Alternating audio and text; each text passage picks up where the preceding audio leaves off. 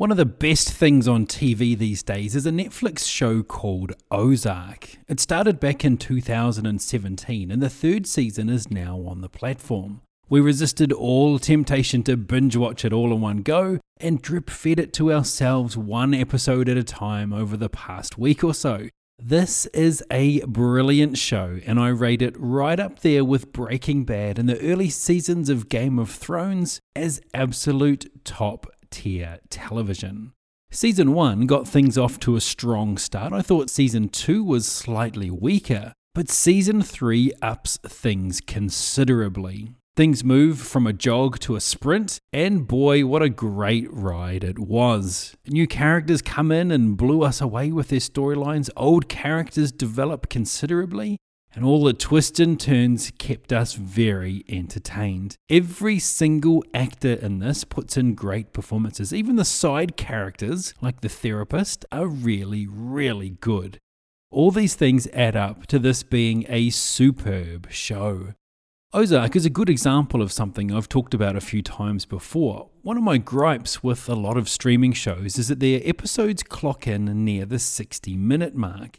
Often this is needlessly so, and the episodes feel like they drag because they lack good story and engagement. And this is the difference with Ozark. Some episodes are over an hour long, but you don't even realize because it's just so good.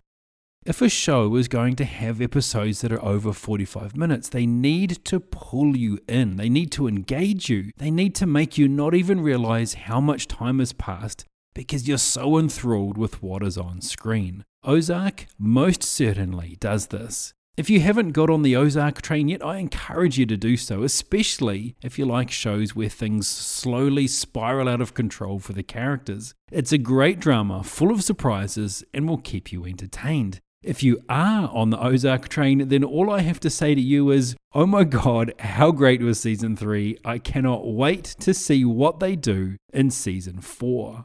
Your husband is in great danger. I don't need to go in there.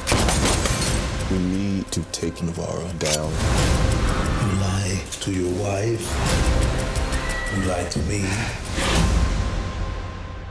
And you lie to yourself. What do you want?